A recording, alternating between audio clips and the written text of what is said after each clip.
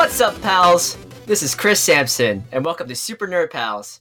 This is episode 42, and today we have a special guest, Ryan Marlowe! Whee! Hi! And Ryan totally came out of the ghost dimension and took his place. So Andy won't be here today. Sorry about But it. as always, we have our partner in crime, Stan Gudersky. How you doing, Stan? Hello. Hello? Oh, hello. We're being British today? No. Nope. No. Okay. All right, Cool. Judgy. So, how was everyone's week? Delicious. Delicious? Delicious. Why was it delicious? Because all I've been doing is researching cannibalism. So. Do tell! Wink, wink, nudge, nudge, not so subtle Not so pitch subtle. for your podcast. Not so subtle at all. No. Yeah. So I've been doing far too much research for that, and I swear I'm not a cannibal, even though my stomach seems to think I am every single time something comes up about it. My stomach starts growling, so that's kind of nerve-wracking. But other than that, we are recording our first episode next weekend, and it will hopefully be invading all of your ear holes next week, or the week Excellent. after at some point. So. Yay! Fingers Yay! crossed. So, if you like human flesh, stay tuned for next week for Ryan's new podcast. What's it called? Cannibalism and coffee. All right, Cannibalism Coffee, and we'll totally plug that when that launches. Stan, how was your Thanksgiving? It was good. Kirsty and I binge watched all of Jessica Jones. I think the question should be: did you finally finish Daredevil? Nope. Stan, Nope. Stanley. You missed out on all the Easter eggs. Listen, Even though there's only like one of them. or two, I don't know. caught the one at the end, but I tried to convince Kirsty to watch Daredevil after we finished Jessica Jones, and she's like, nope. You don't. No. You don't need Kirsty to watch Daredevil. Besides, I don't think she'd like it. But she liked Jessica Jones, so I was like, listen. Jessica Jones is Same like thing. so pro-feminist, kicking ass shenanigans, and Daredevil isn't. I mean, there's Claire, but it's not the same. I was trying to get her hooked on the Marvel Universe. That was my plan. You failed. Yeah. You failed. Well, I mean, you guys binged Jessica Jones, so you clearly have a foot in the door. Well, yeah, so Right? that's I'll take it. I will take it. Speaking of Jessica Jones, we will cover that more in depth, but we got some news to cover. So earlier in the week, 2 massive trailers dropped. The first one, Captain America, Civil War. Oh my god, guys. How awesome was this trailer? I caught Ant-Man. in the Yeah, trailer. Ant-Man was standing on the shoulder of Captain America. If you zoom in like 100 times, you can see him. Yeah. It's like, oh, I'm so cool. But I'm really upset the Wasp wasn't in there. I mean, I know the next Ant-Man movie is supposed to be called like Ant-Man and the Wasp, but why wait? Just put her in the movie already. Because in the post-credit scene, they already revealed her costume. Well, I think probably it's the same. Well, apart from copyright reasons, I think it's sort of the same reason why we haven't seen Spider-Man yet is because they probably want her to do her own movie first and then be like, all right, well, that went fine, so let's just throw you in with everybody else.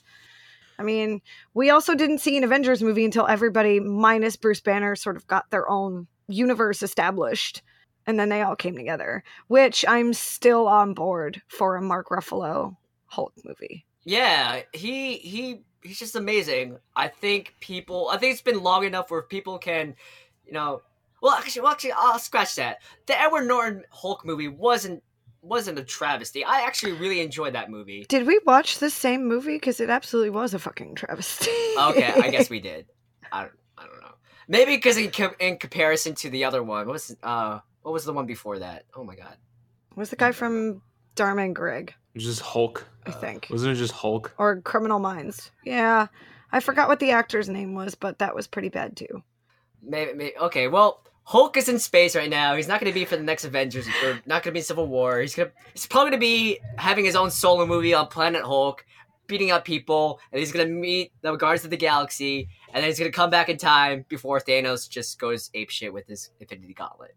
I have to admit that I still haven't seen Guardians of the Galaxy. It's so good. I know, and I please see it. love Chris Pratt. I'm gonna make a promise to myself that next weekend, when I have like downtime, I'm going to watch it. Oh, it's so good. Oh, it was just. It was I just guess so good. I mean, this is a whole other podcast, but we could.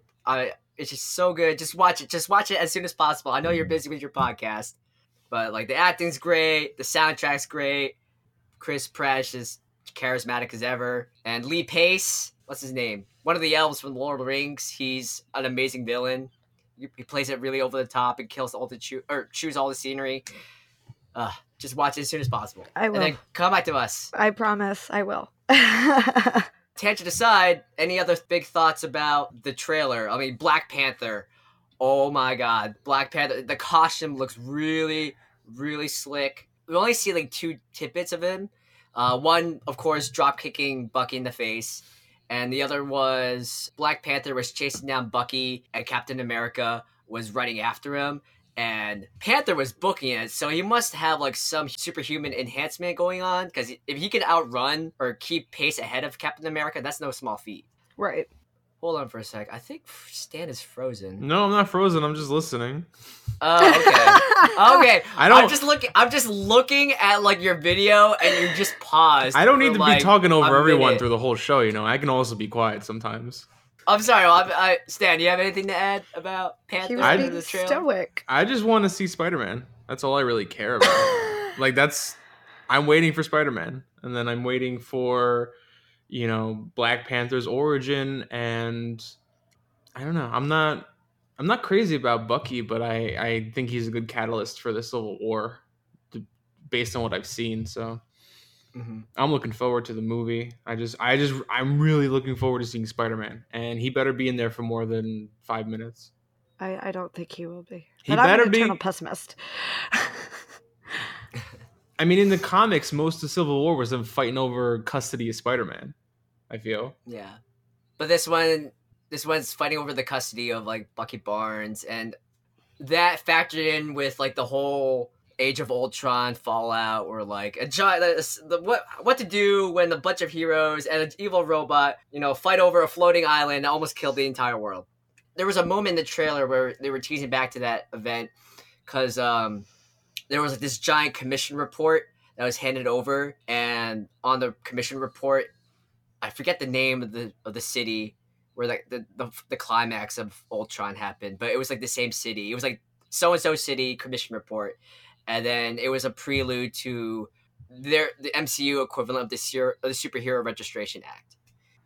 So I'm really excited to see how that pans out. There were some teases to some other minor characters.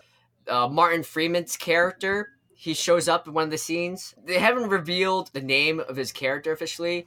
All they revealed so far was that he's a liaison between superheroes and the government. And then the other character they teased was the daughter of Agent Peggy Carter. I am totally blanking on her name right now. It's probably not super important. Okay. Well, whoa. I don't want to piss people off.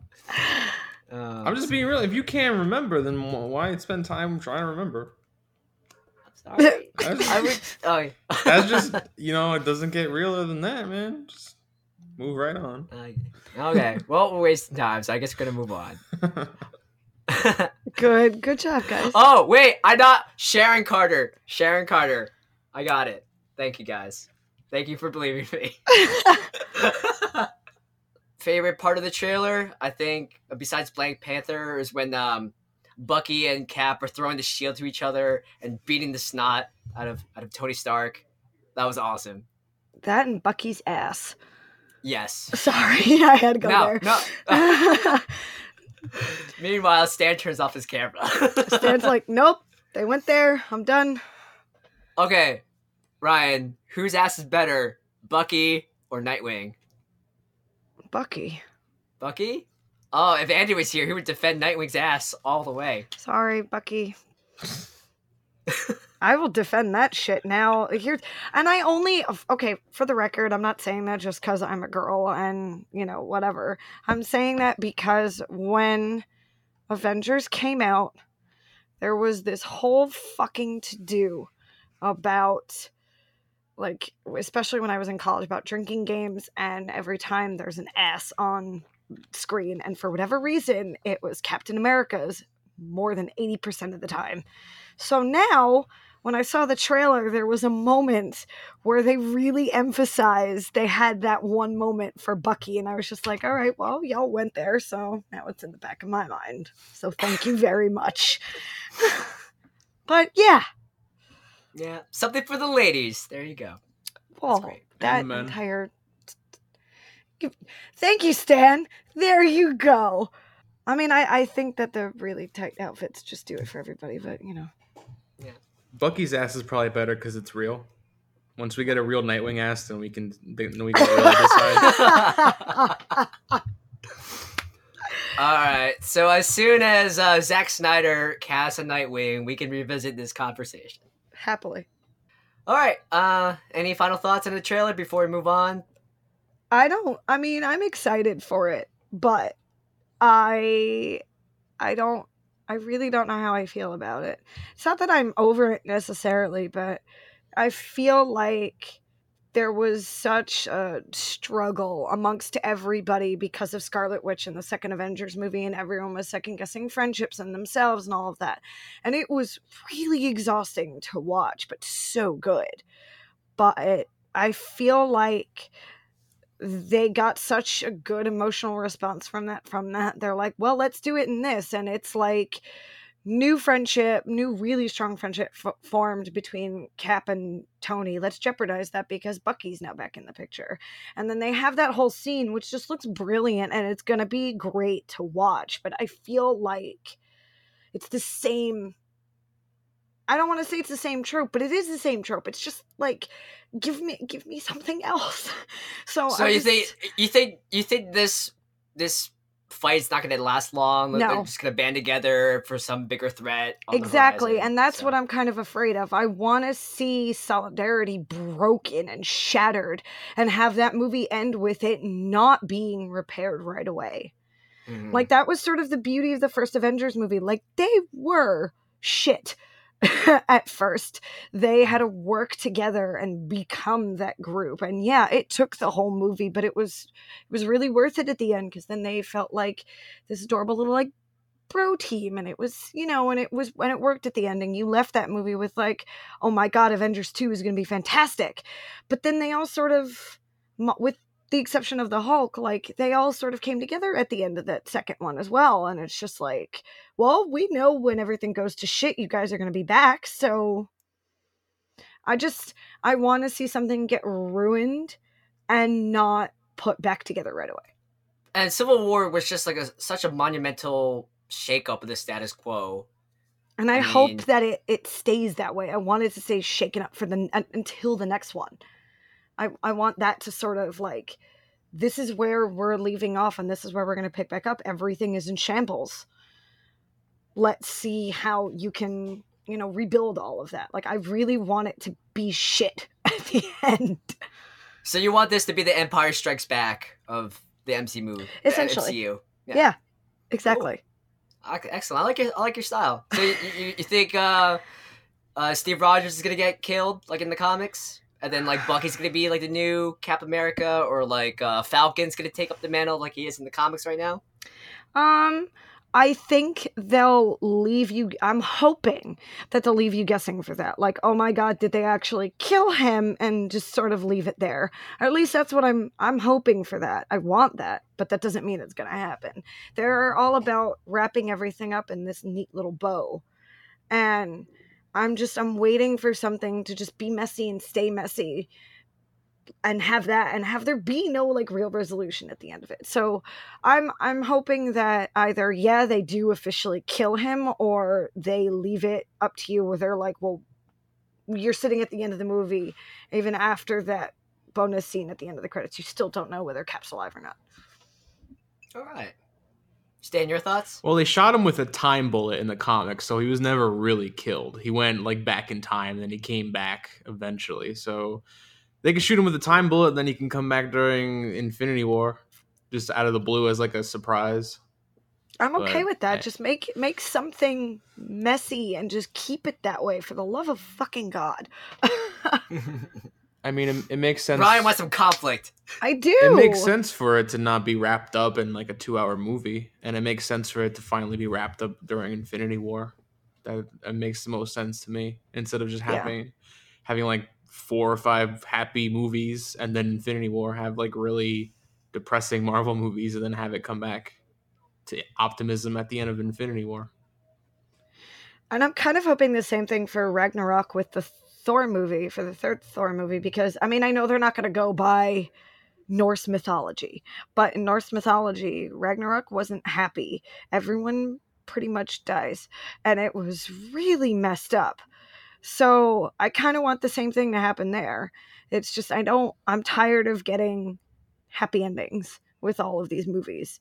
When you have conflict like that, especially among a group of characters that's supposed to be such like this great team together, when you have things like that that really shake everybody up, which is why I kind of enjoyed Ultron so much. I loved seeing everybody shaking in their boots and second guessing everything.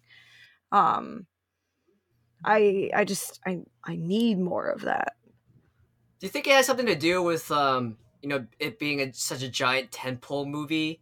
Where maybe people are expecting like a typical like Hollywood kind of ending, where like let's say they had like the original cut and it's like a bleaker ending, and the test audience doesn't receive that well, so they go with like a safer, more hey happy go together.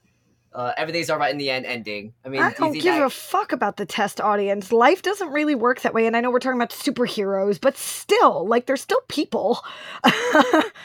So I never care. I mean, like, I know you should care about your test audience because it's people like us that watch these movies, but I do think that they would be surprised as to how many people would be like, "Oh my god, wow, yay," and might actually enjoy that a little bit better. I think it just makes me appreciate like Marvel's TV game, because they're just not afraid to go like really dark and disturbed and to like break people apart and like I mean, I go know go we're into gonna. that territory, which I we'll know we're later gonna. discuss. I was gonna say I know we're gonna get into it with Jessica Jones, but that was part of why I loved it so much, was because it wasn't happy and it was brilliant. So I just, again, just especially in the realm of superheroes, like they're not all happy-go-lucky people. Like, imagine living with all of the shit that you live with. Like, you're not going to be happy 150% of the time. Give me something messy. Just keep it messy. Okay, so Marvel, if you're listening, keep it messy. All right, so let's move on to the next trailer. This also released early this week. You got DC's Heroes of Tomorrow. Wow, this trailer looks awesome. So, like, the basic premise is Vandal Savage in the future takes over the world. So, a time traveler hero named Rip Van Winkle travels back in time and assembles the best and greatest of CW's heroes and villains. So, you got like Captain Cold, Heat Wave, The Atom, White Canary, Hawkman and Hawkgirl, and I think that's everyone. Yeah. Arrow shows up. I don't know if he's officially part of the team, but he shows up a couple times. I didn't see the Flash in there though, so I I'm didn't curious about either. that. But if the Green Arrow does show up, it would explain why Colton Haynes is coming back to Arrow. That's true. That's right. So maybe he does end up being part of the team, which would be really cool. Just throw everyone in, just like Grodd. Stan, what are your thoughts on the trailer? I want Constantine and Supergirl to join Justice League Junior. Yes, That's it. You're a genius. That's what I think. I actually caught up on all of Arrow, with the exception, I think, of last week. And I never watched Constantine, but Me the neither. episode that I saw that he was in, it like made me want to watch it. I'm a big fan of the Keanu Reeves movie, so watching this NBC Constantine, oh my god.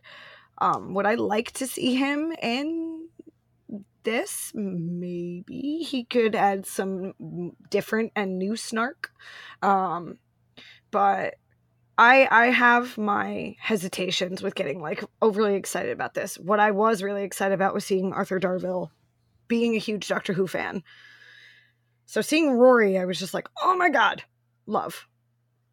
I'm not quite caught up with Arrow or Flash, so I need to get my butt in gear and catch up with everything before this comes out. But like, I'm at that point with Flash where Captain Cold and Heatwave are like very established villains so far, and they're like one of my favorite villains on that show. So like the fact they're being like a protagonist or anti-hero, I just love that dimension to his character. Like I could watch an entire show just about Captain Cold. Just to be honest, like I love him so much. Is Hawkgirl and Hawkman, or are they already in like Arrow or Flash or like, season 2 so far? Because I'm not sure. I mean, I'm looking forward to that. I'm just not sure if they have been introduced to the CW verse already. I'm not all the way caught up on the most recent episodes of Flash and Arrow, but Stan, if you are, you could probably answer this question better than I could. But so far, from what I've seen, no. Okay. Yeah, I think that was their introduction. Okay. I do like the fact that we get to see Sarah, because I like her. I love Sarah over Laurel. I'm kind of really over Laurel at the moment. Like if they could just kill her, that'd be great. Sorry. I like the fact that when you saw Sarah as White Canary, when she used her canary cry, it was not in a collar around her goddamn neck. Like that really just, there's just something about that just really bothers me watching. I don't know, maybe it's because it's Laurel and not Sarah, but I'm kind of over her. But Sarah, no, I love her so much. So apart from seeing Arthur Darvill in this, I think my main intrigue would have to be watching the Atom and Sarah now sort of, and everybody from those two universes sort of now like working together in that capacity. Mm-hmm. So that's really where my excitement lies, but I'm still again very skeptical. So I don't know. I think what I found interesting about the trailer, it was like the voiceover by Vandal Savage, and he said this line. He said, "I've seen Men of Steel fall, and I've seen like Dark Knights broken." So, like, I don't quite understand what's going on in the heads of the studio guys who are doing the DC movies, because you know they're recasting Flash, they're recasting all these heroes.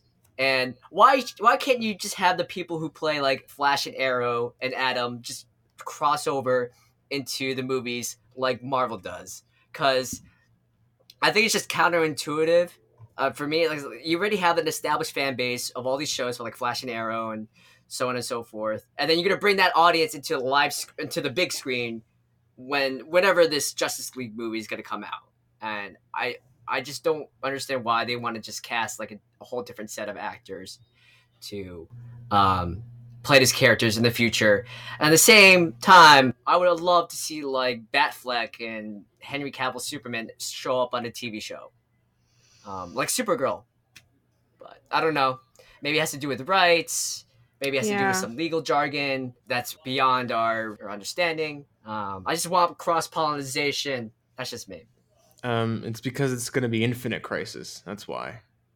That's what I think they're leading up to. Infinite Crisis is DC's Infinity War. They tease it on Flash. There's multiple universes. So there's obviously going to be a movie universe, right? So eventually their endgame could be having the heroes from the TV universe and the heroes from the movie universe team up so that you have multiple Flashes, multiple Arrows, you know, et cetera, et cetera. Yeah. And they're really teasing with like Flash season 2 of the multiverse is already an established concept. So DC's planting their seeds. I mean, that's DC's biggest thing, right? Is like crossovers between different multiverses and different timelines. So it makes sense if they're going to do like a huge, you know, finale to the DCU. Would be DC movie universe would be an Infinite Crisis. Why not? If that's truly their end game, like wow, they're going to topple the throne. All right. So let's move on to comics. Stan, do you want to start? Sure. Why not?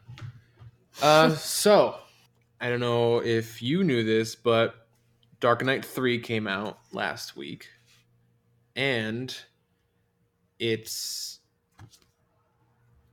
I don't know if you've heard of the original Dark Knight, but Batman's retired, then he comes back, and he's like an old man, and the world has changed, and he's trying to, I don't know, beat everyone up. And he fights old versions of all his villains, and then he eventually fights Superman. And I've never read Dark Knight Strikes Again, which I heard was terrible. And apparently Dark Knight 3 picks up right after that. It's $6. It is a $6 comic book. Chris, you read this, right? Yeah, it's a $6 comic book with like literally like 70 to 80 variants.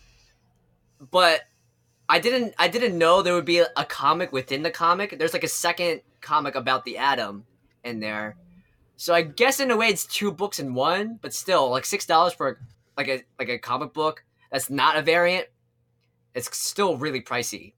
If you count the pages and then you count the smaller mini comic book pages as like half a page, it still comes out to like 32, 34 pages, which is like, that's a $4 book. That's maybe even a $5 book. But $6? I don't know, man. Well, from a business standpoint, you know, it's pretty ingenious because you got like the name recognition with like the Dark Knight, Frank Miller, plus you have names like Azzarello and Kubert, titans of comics industry. You know, just all working on the same book. And plus, and that's why it's $6. Exactly. Because they know they can charge $6. DC is gunning for your wallet. That's all it's come down to, and they know you'll buy it because Dark Knight and Frank Miller and Azzarello and all those names, and just how seminal and how influential, whether or not you think it's a good book or bad book or controversial, it's still like a cultural milestone in comics. So. $6, $5.99. Yeah. $6. Stan, so do you think it was worth the $6? I think it was $6. Is what I think it was. Well, I think we established that. Yeah, I want to make sure you know what I'm talking about when I say it's $6. Did it need to be $6? Did it need to be $6? It's $6. It's $6. I love how the last time I was on, we had Professor Judge Doom. Now we've got Sassy Stan. And I don't know who I like better. I'm being sassy because I feel like it's warranted. They know this book is going to sell. Like you said, Chris, it's Dark Knight 3. It's Frank Miller. It's all those other crazy names you said. So they know people are going to buy it. They'll buy it at $2.99. They would have bought it at $3.99. They'll buy it at $4.99. So they say, we'll charge them $6 for it because they'll buy it. And is that okay for them to do? I mean, I guess it's okay for them to do because it's their book and they can charge whatever they want for it. But when you look at all the other comics that are coming out, prices just keep getting raised. All of Marvel's number ones were $5.99. Why? Well, I'm sorry, $4.99. Why? Because they were number ones. They knew people were going to buy it. They reboot the universe with Secret Wars and they charge every number one an extra $1. Number 2 comes out and it's back to the normal price. So comic content aside, shitty business practices are still shitty. You know? And I feel like it has to be said because no one else is going to say it. We're all going to talk about how great the book is or whatever, but it's $6 and some people can't afford that. You know, some people can only afford X number of money a week for comics. And they might be really excited for Dark Knight 3. And they might really be interested in Batman and seeing where the story takes place. And the $6 book might dissuade them from buying it. It might turn them to piracy because it's cheaper to read it for free online. So where is the line? So are you hoping that like next week the book will go down to like a normal comic book price? It's not. Or do you envision that it's going to be another $6 book? It might go up.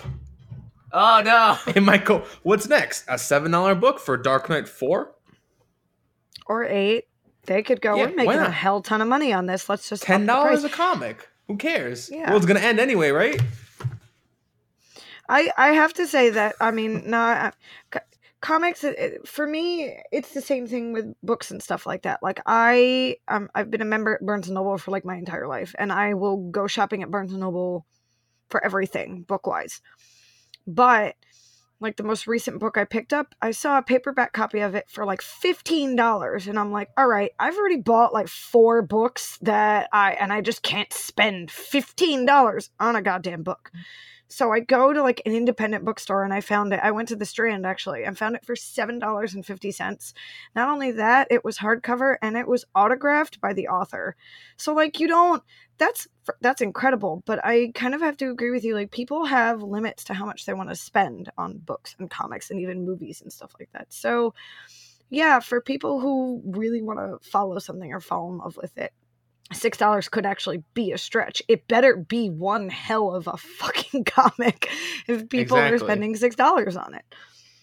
And like a $6 book is the difference between like spending one for a book that may or not be good, or spending it on like 2 Marvel books with all the #1s coming out. And like, the struggle is real because this fall and winter, I mean, it's not just comic books. I mean, it's just the video games. There's like, oh my god, the video games. Just like every single week, there's like a new video game. And it's like $60 going out of the bank. And like, it's just. Yeah, it adds up. Money's tight. Yeah. I totally empathize. It adds up. So, like, it better be really freaking good. I can say the same thing. I play The Sims like it's a religion. And they have a new expansion pack that's coming out next month. And I spent, and I'm shamelessly saying this, I spent $42 on this thing. And I never pre-order anything. And I pre-ordered this thing. And now I'm sitting here like, this better be really good. I mean, I know it's The Sims, but it better be really good because I just spent $42 that I'm not going to get back. So it's, money troubles, guys. I mean, like the whole point, this show is run by people who are broke as fuck. That's our angle on all the stories that we tell and all the things that we experience, is that we have a limited amount of resources. We're not professionals. We're not reviewers. We don't work for a big website that lets us get free shit. So everything that we review, everything we talk about comes out of our pocket. And, it becomes this obligation. It's like, well, Dark Knight 3 is going to be a big release. People might want to hear what we have to think about it. And then it's $6. Absolutely. Yeah. And it's like, well, we have all these other life expenses to pay for, and we have all these other comics that we follow. And so it becomes a matter of like, are we going to skip this? You can't really skip it. So it's kind of putting you in a corner, and I get it. Times are hard and print is like dying, I guess. Although the way comics are making money now, I don't know about that anymore. But still, I don't think print's, comic-wise, print is not dying. I think their future's assured. Batgirl comes out month after month, has quality storytelling and quality art, and it's $2.99. Month after month, $2.99. And so I'd rather read Batgirl than Dark Knight 3. Dark Knight 3 is not a bad story. I enjoyed it. I'll probably read the other ones. I don't know if I'll buy the other ones. I might wait for a trade because I can't spend $6 for every issue of this book. I get just as much of enjoyment out of Batgirl, and it's so much cheaper. And I feel like I would pay more money for Batgirl, but they don't charge more money for Batgirl. I think eventually they might, but I really respect the fact that they can put out a quality book and not gouge the prices. But then at the same time, DC puts out Dark Knight 3 and it's $6. DC puts out an issue of Superman where he gets a new power, and for some reason that book, even though it's in the middle of the series, is $1 more than every other book of Superman. That was when he got the solar flare, and that bopped up to like a $5 book, if I remember correctly. Yeah, it's usually $3.99 now, and it's $4.99 because he has a new power, and they know people are gonna be interested in it. I don't know. I'm not fully sure how I feel about that. Anyway, book's good. Fucking, there's this future thing, and there's a Superman maybe in there, and then you got a Batman maybe. Okay, well, it takes place 3 years after the events of Dark Knight Strikes Back. The book is meant to be set within like 2015 because it doesn't hold any punches on its. Oh well, the Dark Knight Returns book has never been shy from delving into the political and sociological issues of the day, and this is no different. because the opening pages of the comic book talked about, a bunch of cops killing and shooting a black teenager who didn't deserve it, and it was a victim, would have been a victim of police brutality. So, and like Frank Miller, he was doing interviews about it. Like he had no illusions that he was being controversial about it. Like that's was his intention to like put that really in your face. So, the book is written for a really, I guess, socially and politically relevant reader. It also makes attempts to call back to the lineage of like the original narrative. So it opens with two people talking about the Bat and whether or not he's really around or not. But they updated it for the 2015 crowd because the messaging takes place via text. And they also echo the narrative structure that was really iconic in the first book, where it interlays like a whole bunch of newscasters talking to each other. This was a very Batman light comic. Stan, would you agree? Like, it's more about the world building as opposed to just focusing on Batman.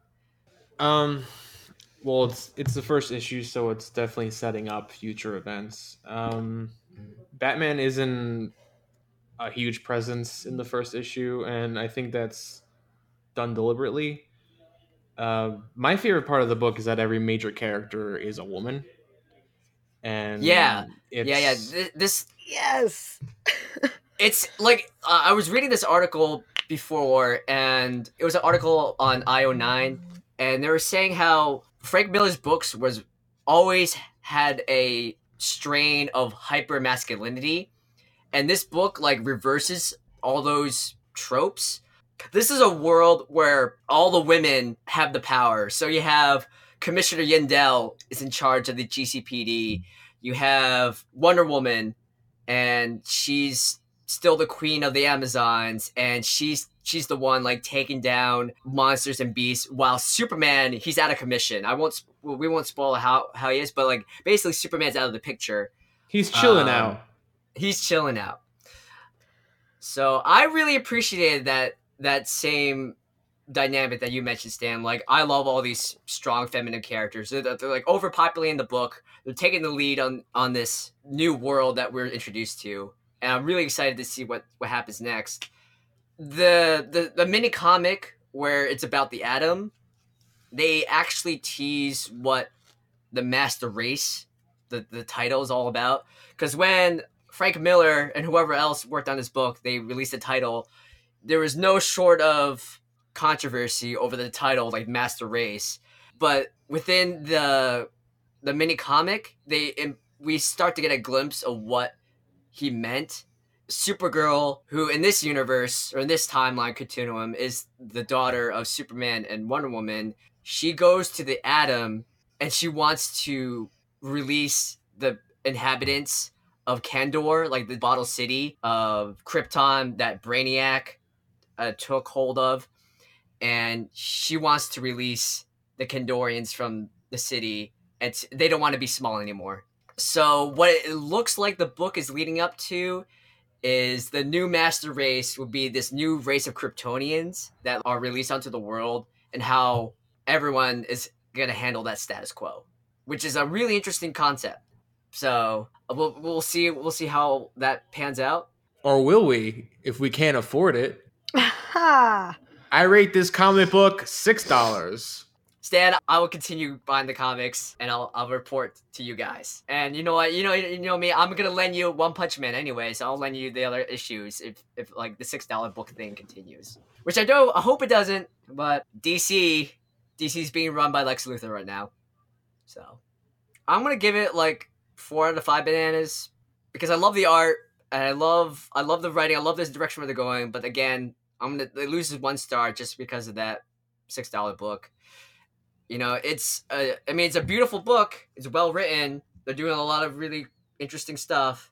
Plus, that's just the regular book. I mean, there are literally 71 variants, and that's just the single issues. They're gonna come out with like a hardcover edition, or they're gonna come out with like an expanded collected edition, and who knows? That's gonna run like hundreds of bucks. Yeah, fuck that. So I would like to continue reporting on this in the future. We'll just see what happens. moving on to a book that isn't $6. All New Wolverine #2. I really enjoyed this issue. Again, if you listen to last week's episode, we all love this new Wolverine. She wears the suit really well, and this picks off with her going after the main antagonists that were teased last episode. If you haven't read #1, skip ahead like 2 or 3 minutes. You've been warned. But the main villains, or quote-unquote villains, antagonists that the new Wolverine is chasing after, apparently this company has taken her genetic code and made a bunch of clones. It's some assassination program that they're trying to start up. From Wolverine's perspective, they're like clear crimes against humanity because like these clones have no emotions, they have no personalities, and they're just like pure killing tools. But they're trying to escape that fate. So I really enjoy this issue. It gives Wolverine an interesting conflict.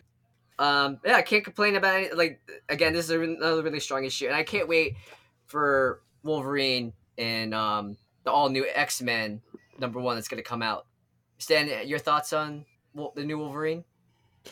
It was an alright issue, you know what I mean? But I feel like nothing really happened. I mean, like, I guess stuff happened, but I can't see myself caring all that much.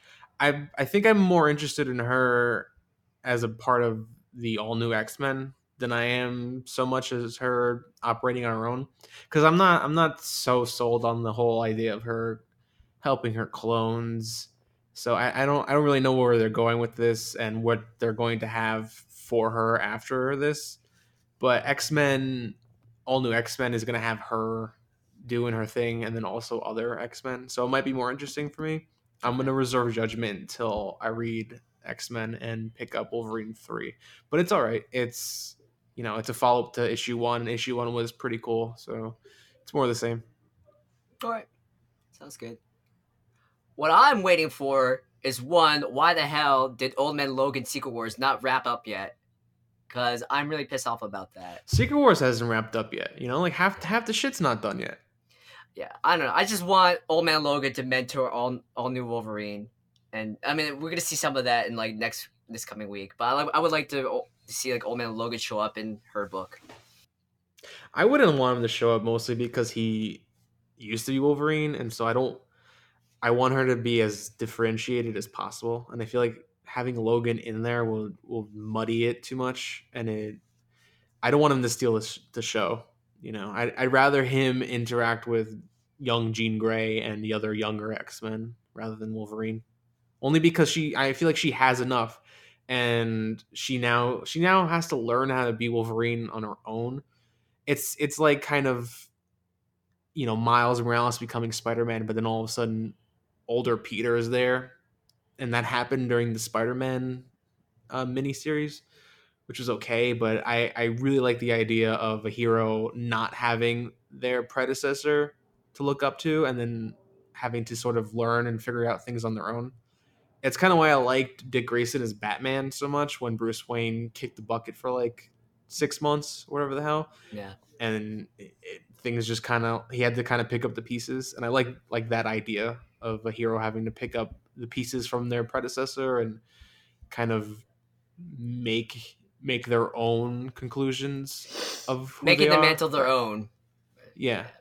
Okay. So that's why I want Logan to stay away. He can fuck around with the other X-Men all he wants, but all right. Well, we'll see like Old Man Logan and the new Wolverine interact enough in X-Men #1, so I can totally I'll buy that. Did you read anything else, or is there any other recommendations? No, not really. No. Read Star Wars. That's it. Read Star Wars. Yeah, read Vader Down. Vader Down. Oh my god, some cool shit. Vader Down was awesome. I'll talk about it more next week, but if you're interested in Star Wars, definitely look into picking up Vader Down. I'm not gonna talk about it too much because we have a lot to get to. But I also read Venom Space Knight #1 and Moon Girl and Devil Dinosaur #1. If you have a young girl or a young daughter and you're looking for a fun family kid-friendly book, definitely get Moon Girl.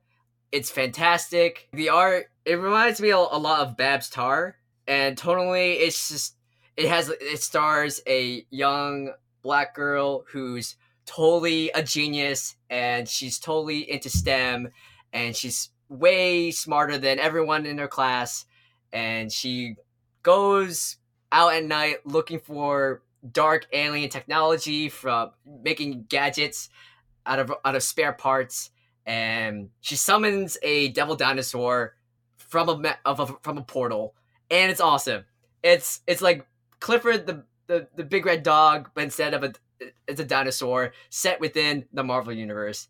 I love this book so much, so definitely get that. And Venom Space Knight is just basically Venom just being like a space cop and rescuing people. So it's pretty cool. Uh-huh. All right, so that was it for Comics Talk. We're gonna try to blow through video games. We have a list of PlayStation Plus games that will be released for free this month, and there's some pretty exciting titles coming out on December 1st. Or, I'm sorry, the first Tuesday of December. We have Far Cry 3, Blood Dragon for the PS3, Freedom Wars for the Vita, Gauntlet Slayer Edition for the PS4, King's Quest Chapter 1, A Night to Remember for the PS4, Rocket Birds Hard Boiled Chicken for the Vita, and SSX for the PS3. So, Stan, is any of these titles that you're interested in? Yeah, you know what? Everyone go download Freedom Wars if you have a Vita. That game needs a lot of love. That's it. I've said my piece. Fucking Peace Freedom out, Wars, drop the mic. right? Fight for that freedom. All right, that is free. You have no excuse. All right, play with me, damn it. Stan, unfortunately, I don't have a Vita, which makes me very sad. Very sad. So I broke your heart right now. I'm sorry. I can't. But maybe Black Friday. I don't know. Maybe Black Friday deals are still going on. Maybe I'll pick up a Vita. Maybe I'll pick up a 3DS. Maybe I'll pick up everything. Cyber Monday deals. That's true. Too. Ryan, are you? Do you have a PlayStation? I think I'm not sure we had this conversation before. Nope. No.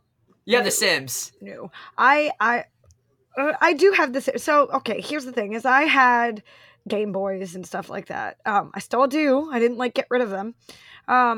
But my parents, when I was younger, were very much of, if we're going to give her video games, let's give her something that we can take away. And they didn't want me to have video game consoles that were got plugged into the TV, where they literally thought I would become a zombie sitting in front of the TV, playing video games all day long. And they're probably right. I probably would have.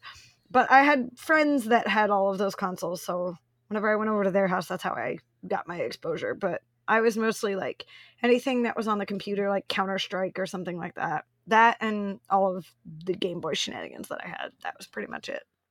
Okay. All right. Fair enough. It's all good. From this list, I'm most excited for SSX because that was the greatest snowboarding game ever, and it was really over the top, and it had no regard for actual snowboarding physics, and that's what made it great. And Gauntlet was the RPG or action RPG hack and slash game. The old school ones was for Dreamcast and the original PlayStation, and I loved it. And I didn't realize they made a Gauntlet version in 2014. So this was a welcome surprise. So I'm gonna be playing that, and if I have some of my friends are free, I'm gonna grab them and we could play some couch or just sit on the couch and play together, because that's what made Gauntlet great. Stan, this week you were messaging me a lot. You were playing a lot of Super Star Wars. How about that Super Star Wars? All right, so Super Star Wars was originally a Super Nintendo game that came out in the 90s, and they re-released it with some updates for the PSN. You can get it on the Vita, you can get it on the PS4. I think it's cross-buy, so it's $10. And I don't know if you guys ever heard of Super Star Wars or ever played Super Star Wars, but that game is fucking crazy. Everything in that game is trying to fucking murder you. Everything is trying to end you. So the first level, you play as Luke and you're in the Dune Sea, and this is before the Star War. Okay, nothing's happened yet. Luke doesn't have the droids. He hasn't like had a fucking coffee with Obi-Wan yet. Nothing happened. You have to. This game is a treasure. Okay, you gotta walk across the street as Luke Skywalker and kill like 35 giant murder scorpions, and just fucking everything is coming after you. Okay, that's level 1. So you haven't even found C-3PO, and you're just killing monsters and moss. Just you got the blaster out and just fucking shit's coming at you. And the end of the first level, before anything has happened, you fight the fucking Sarlacc pit monster. That's the first boss in the game. The fucking Sarlacc pit. The fucking thing that ate Boba Fett in Jedi? That's the first thing Luke's got to fight in fucking Super Star Wars. Yeah. Stan, you aptly called this like the Dark Souls of the Star Wars universe. It's super fucking hard. I don't know how you would have been able to play through this game the way it was originally intended. This version without saves, by the way. Yeah, this version lets you save the game wherever you want. So you can save it right in the middle level if you want, and just load it up if you die. You got 3 lives, and it's just like go, fucking survive, run. The Star Wars are coming after you. That's the whole fucking game. And at the end of the first level, Luke finds C-3PO, and he's like, Master Luke, we have to find R2-D2. The Jawas took him. And Luke's like, you've seen the movies, right? Right? Okay, so in Star Wars, what happens is Luke goes and he buys C-3PO and R2-D2 from the Jawas, right? In Super Star Wars, Luke hears that R2-D2 has been taken by the Jawas, and he basically turns into the fucking Liam Neeson from Taken, and he's like, I will get him back. And then the next level, you're on a land speeder with C-3PO cruising down the fucking desert, blowing up Jawas left and right. I think the game requires you to kill like 20 Jawas before it lets you progress. So it's like, kill 20 Jawas and beat the level. Then you go to the third level and you're at the Sandcrawler, and you have to kill every single Jawa, climb up the side of the Sandcrawler, and just destroy everything as you're going. And every time you kill a Jawa, they go, Utinis! You're crawling up the side of this fucking Sandcrawler, killing them, and they're all just going, Utini! As you kill them. And then you go inside the fucking...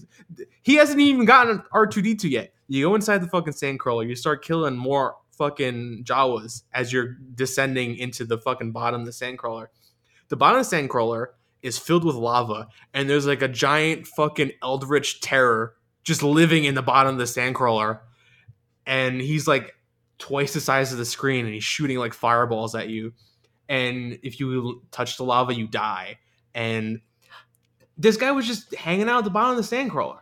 I don't know. You gotta fucking kill him. And I was telling Stan that this guy must be powering the Sandcrawler. That's the only explanation. Like, with I don't understand. Like, fusion reaction. Where did you pick this guy up? Was he fucking chilling at the fucking lava pit, like on the sidewalk? And you're like, hey, get in.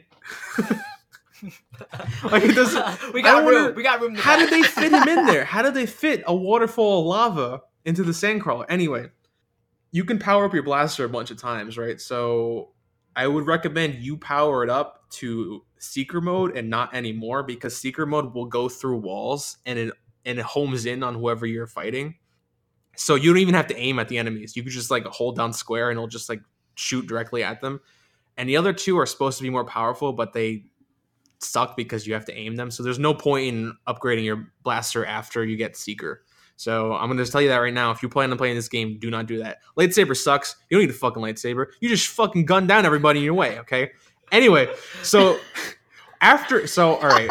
This is going a little long, but I feel like this is needed. You saw Clone Wars? You saw Star Wars Episode 2? Yeah. Okay, so you remember how like upset Anakin got when he had to go, like, he went murder crazy and kill all the sand people, and he's like, oh, I killed all the women and children, blah, blah. Luke's next level is like, you know, fuck it, I'm gonna kill all the sand people on the way to fucking Obi-Wan. I just killed all the Jawas. Next stop, fucking sand people murder squad, let's go. And then he just rolls out with C-3PO and R2-D2 and is like, we gotta find Obi-Wan Kenobi, might as well kill everybody on the way. That's my goal. See, this is training. This is training for Luke because, you know, first he kills some Jawas, then some Raiders, and then random scorpions, and then by the end of the first movie, he kills an entire space station full of stormtroopers, yes, but like Eddie Izzard, the Death Star canteen. You know, there had to be people working the food court to feed all the stormtroopers. And you know, maybe they weren't evil. Maybe they just wanted a good paying job, and the Empire gave them good benefits, and then they all died because Luke shot a torpedo and blew up the Death Star, and he killed billions of people working on the Death Star, probably. I totally saw Eddie Izzard do part 2 of the Death Star Canteen live. Really? No way. That's no, so I cool. did. It was a total surprise. He like walked off, came back on, and like did a whole second half of it. I literally started crying from hilarious. Like, just it was so hilarious, and I was just so happy. So it was great. And Luke Skywalker, he's a mass murderer. That's the big lesson we're taking from It's just like Anakin is like, oh, I killed all these people, and Luke's like, that's fucking every day for me, bro. I wake up when I kill all the sand people, and it's crazy because this is why they call it Super Star Wars, because regular Star Wars, like, mundane ass shit happens. Luke goes and buys C-3PO and R2-D2. Luke just fucking Luke gets into a confrontation with one Tusken Raider, and Obi-Wan's got to save his ass, you know, and then he goes to Mos Eisley, and you know, he gets into a little tussle at the bar, and then Obi-Wan's got to save him or whatever. And then in this one, it's like Luke just pulls out his gun, he just starts blasting everybody, and everyone starts coming after him, and they don't stop, and he's got to just keep going because this is every day on Tatooine, you know.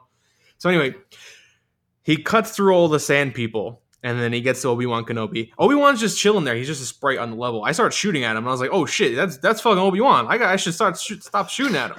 And he gives Luke his lightsaber. The lightsaber is trash. You don't need that shit. You just need the blaster. The next level is called Land of the Banthas. You know what a bantha is? It's like a big like cow thing that just walks across the desert. You fucking got to kill them. You kill them because they get in your way. And they fucking. Here's the thing. No. They explode with fire. How does an animal fucking explode like a fucking car? Like he's shooting tires off a car and it just blows up. It's a bantha. Anyway, you get to Mos Eisley halfway through the game, right? Level 8, you're at Mos Eisley. Luke just spent half the entire game killing everybody on Tatooine. He gets to Mos Eisley, and I'm not lying, stormtroopers start raining from the sky. They start coming down from the top of the screen and just start landing in front of you. And I'm like, where the fuck are they dropping in from? Are they just like dropping out of the start? Parachutes. They just coming out of nowhere, fucking landing on buildings, landing right in front of you, like shooting you, and you're running, you're like rolling on a rock across some spikes in the middle of town, just like blasting people off of fucking buildings. You're climbing buildings. You're like throwing like grenades at people and shit. Like, what the hell is going on? And then at the end of the level, you get Chewbacca. Then you go, and it's like, oh, cool, I could choose between Chewbacca and Luke. Then you go inside the cantina. You know, it's a regular fucking day. Everyone's at the bar. You're Chewbacca. You gotta fucking kill everybody on the way to the fucking end of the bar. People just start stuff. People are you got the cantina band in the background going, and you're just like gunning people down in the fucking cantina, walking across the cantina to get to Han Solo, who's like chilling in the back. You gotta kill Greedo. You gotta kill like a bunch of fucking weird monster creatures, and then these dudes in cloaks are jumping out of you. You're fucking killing them. The cantina people are playing cantina music in the background, and then there's like this dude who looks like a fucking like the lizard from fucking Spider-Man. He's wearing like a leather jacket, and he just starts like spitting at you and like shooting his head at you. Like his neck gets really long, and you're just like murdering him. This sounds like Star Wars meets Metal Slug meets GTA. It's like the craziest shit, and then you get to Han Solo, and he's like, all right, I'll fly you, whatever, like let's go. And then it's now you can pick between Luke, Chewbacca, and Han Solo, and the rest of the game is you're basically like running through the Death Star, killing everybody. You have like entire TIE fighters flying at you, and they fill up the entire screen, and they're just like zooming past the screen, and they're like trying to like smash into you. It's insane. This game is so crazy. It's like, here's the thing. It's not a long game because it's meant to be really hard, and it's super hard. And so it's meant to be like you die a lot, and then you have to go back to the beginning and play more and get better. So if you're saving in the middle of the game and you can save anywhere, you can kind of speed through the game in like an hour and a half probably. But it's so much fun to just pull up the game and just like, I'm gonna run across the desert and just fucking blow up a bunch of scorpions, or I'm gonna like slaughter everyone in Mos Eisley because fuck them, you know. You gotta like you gotta climb into the Death Star and dismantle the tractor beam with your bare hands. You just gotta walk in there and just like destroy it. It's like one of the bosses in the game. Like, I'm just gonna fucking blow up the tractor beam. That's it. And then Well, I mean, I guess it's more exciting than Ben Kenobi sneaking around and just pushing down like 3 levers, and then all of a sudden the tractor beam's like, yeah, that's it. You roll in with a fucking blaster and a lightsaber, and you just gotta blow it up yourself. Just like, fuck it, pew pew pew pew. Like, who cares?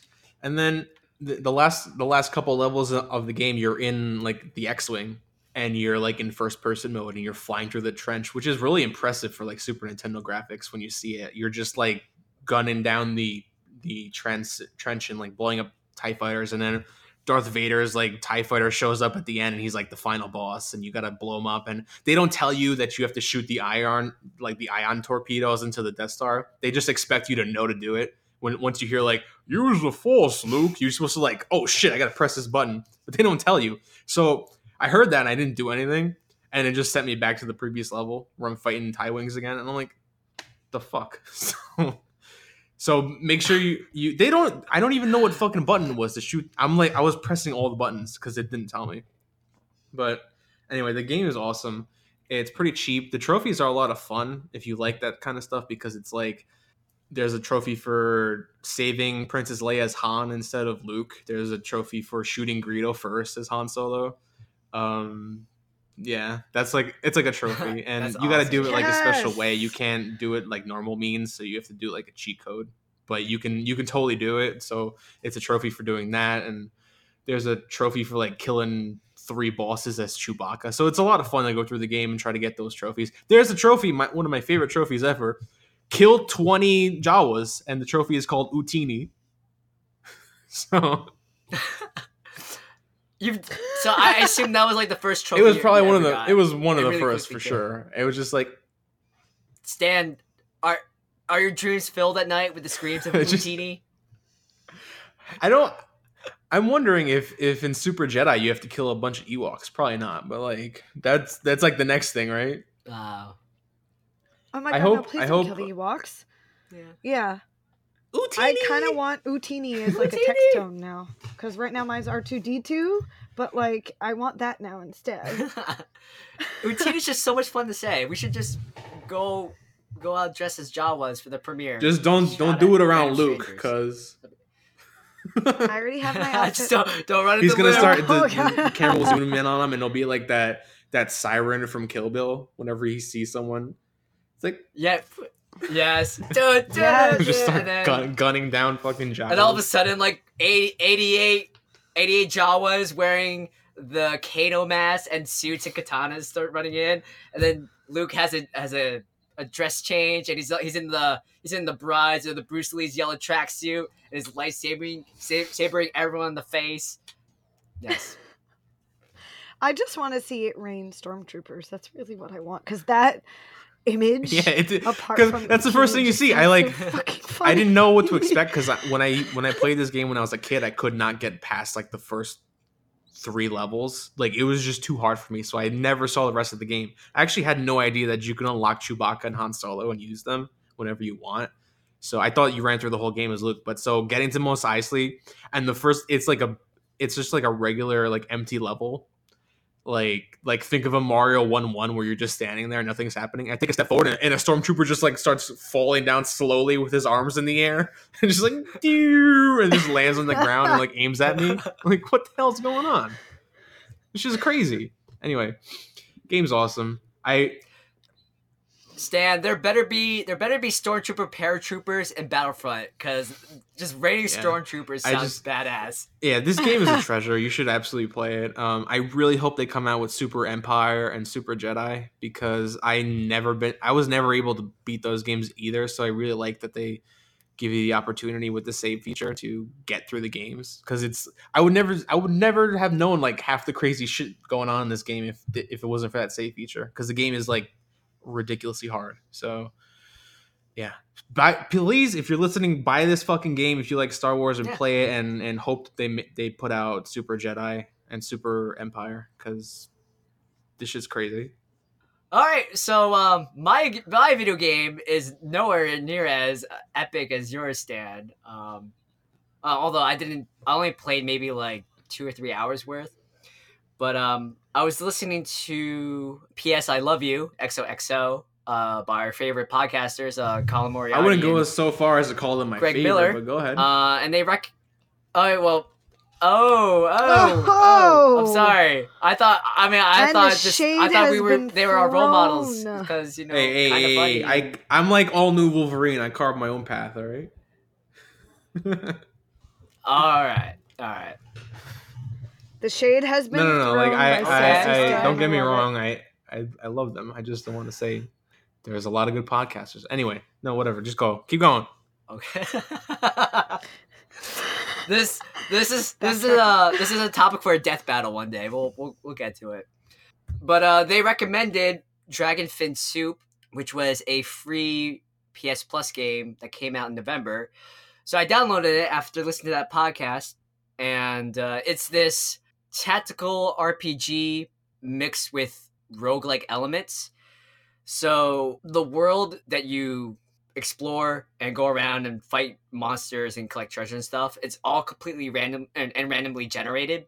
The premise is that the world that you travel around is set on the back of a flying space turtle, and you create your own world, and then you just go complete quests, and you play as this girl who's basically Red Riding Hood, but she carries around a dagger, and she also has a shotgun, which is pretty cool. And so I created my new world. It was called Sexy Time. The beginning of the game starts where I have this recurring dream where this dark evil wizard releases all these ghouls and kills me. I wake up, and then after that, it doesn't really seem to be much of a plot right now. It's just me going to this bartender and asking me to do random jobs. And so I'm basically gun for hire. Some ghouls rushed into town, so I took care of them. And then they sent me to this other world where it's full of ice, and I had to kill more creatures.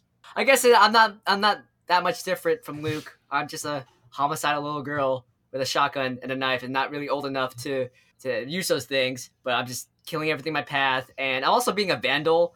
I'm just going around town, smashing pots and destroying the defacing monuments to collect treasure.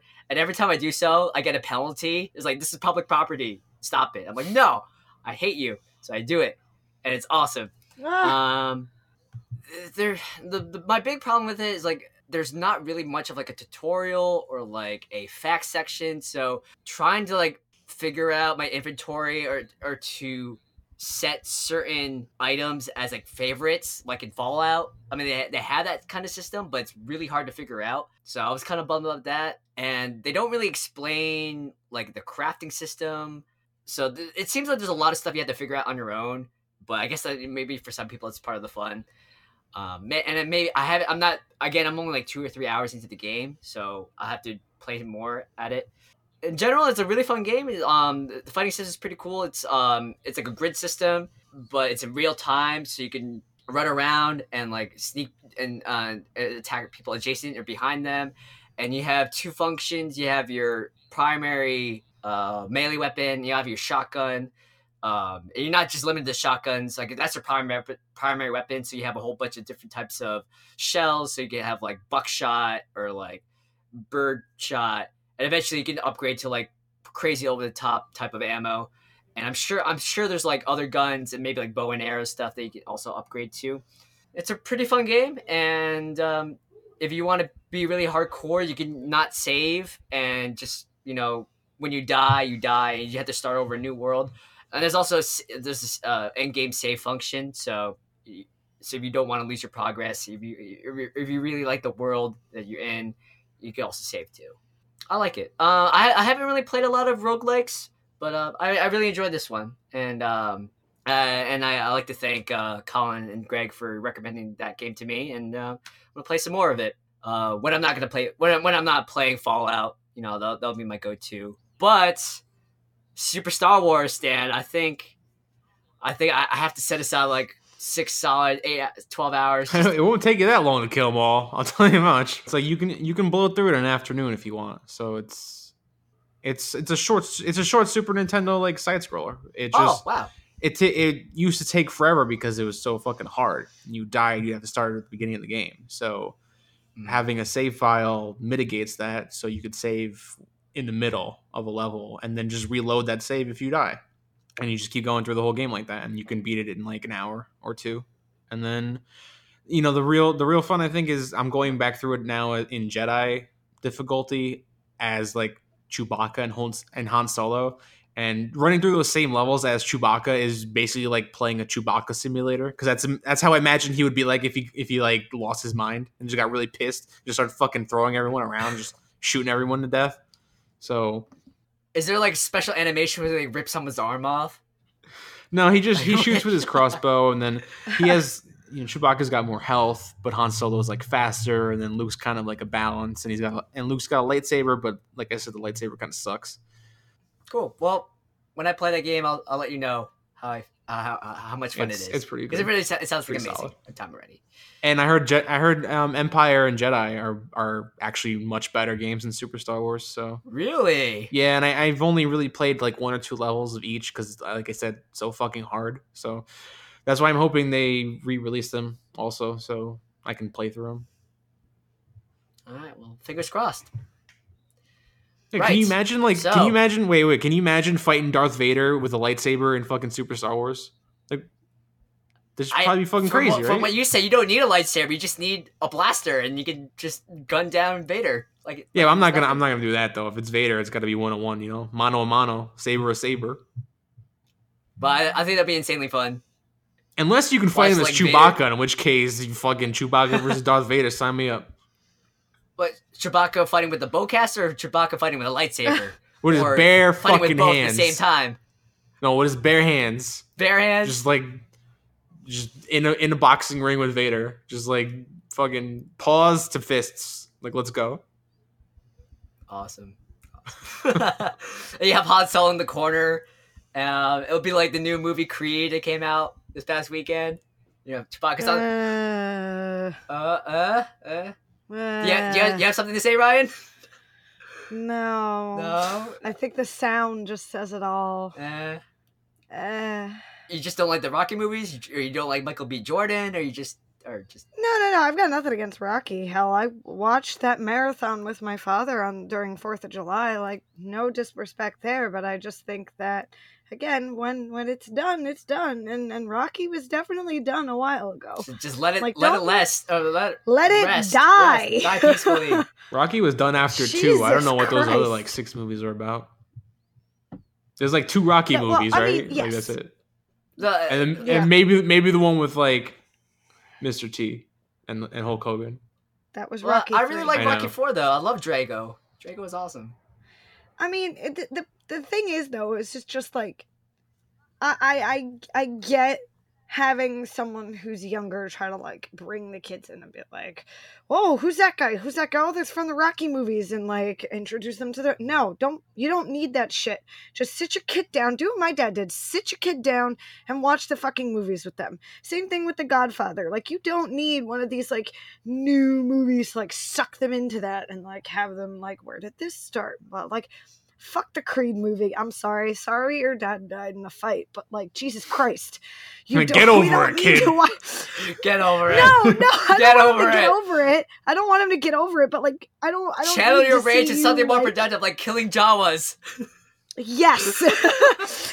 You can do that in every situation. Be like, fucking, yo, cares your wife died, Vader. Get over it. Get in the ring. Oh, God. All right. So, killing Jawas should be therapy for everyone. Yes. It's more productive than watching Creed. Ootini! Ootini! All right. So, after that dark note, I think we should move on to a show that's pretty dark in itself. And the big reason why our special guest host, Ryan, is here to talk and lay down some awesome knowledge. Jessica Jones. Wow. The love of my life. Netflix and Marvel, the partnership of Champions just releasing another magnum opus. And this is only 2 out of 4. We still got Luke Cage, we still got Iron Fist, and then we got Defenders. I think that so many things from the superhero universe, whether it's Marvel or DC, I think that a lot of them, story-wise especially, could probably benefit from doing a Netflix series. Like, say what you will about the Ben Affleck Daredevil movie, like it has its pros and cons for, you know, all of that time and what you know, the series is absolutely incredible, and I love Daredevil. I breezed through that thing while at work, thank you very much, in a week. So, like, I mean, yeah, it didn't take me that much time to watch the whole thing, but I was so in love with all of it from the intro to everything about it that when I heard Jessica Jones was happening, I got very excited until I saw who was doing the writing, and then I became very concerned. Who what concerned you about, was it Melissa Rosenberg was the screenwriter for the Twilight movies. Oh. Well, I mean, she didn't have a lot to work with, let's be honest.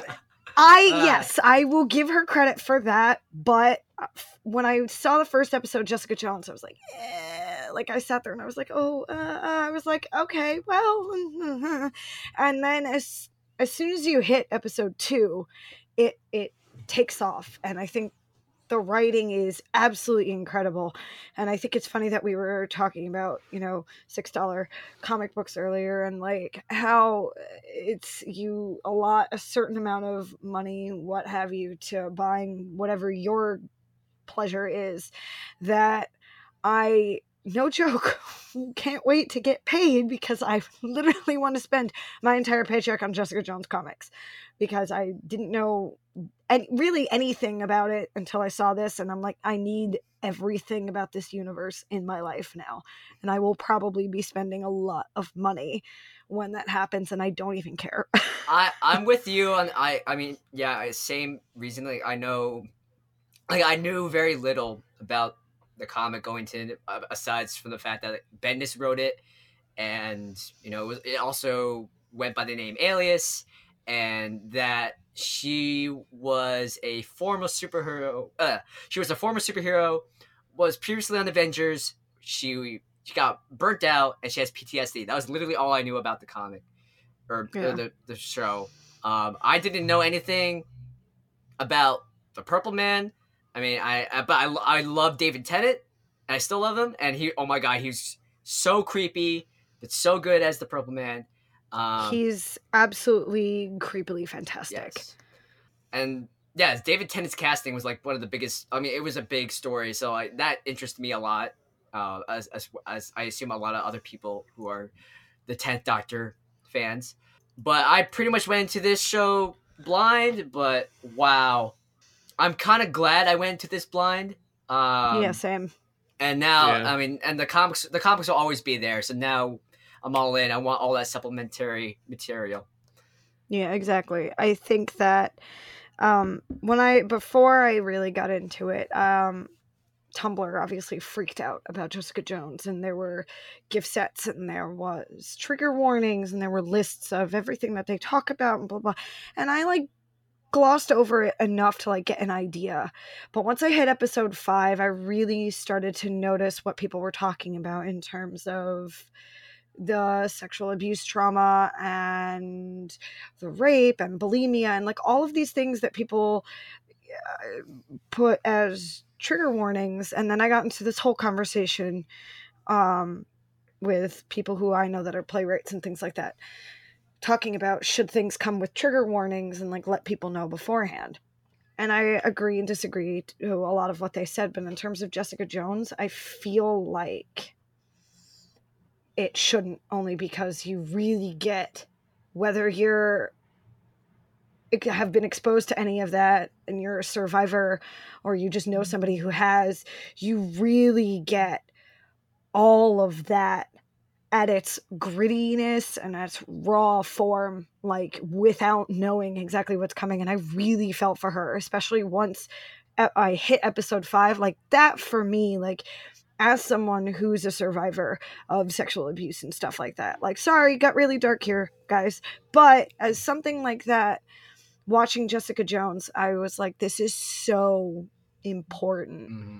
And that's why I think it was so much better and so much more different than Daredevil. Like, exactly. There's been a lot of comparisons between Daredevil and Jessica Jones, and there's been a lot of like needless infighting. Like, oh, Daredevil's better, Jessica Jones better. No, they're two very different shows, two very absolutely. different tones, and they deal with two different issues.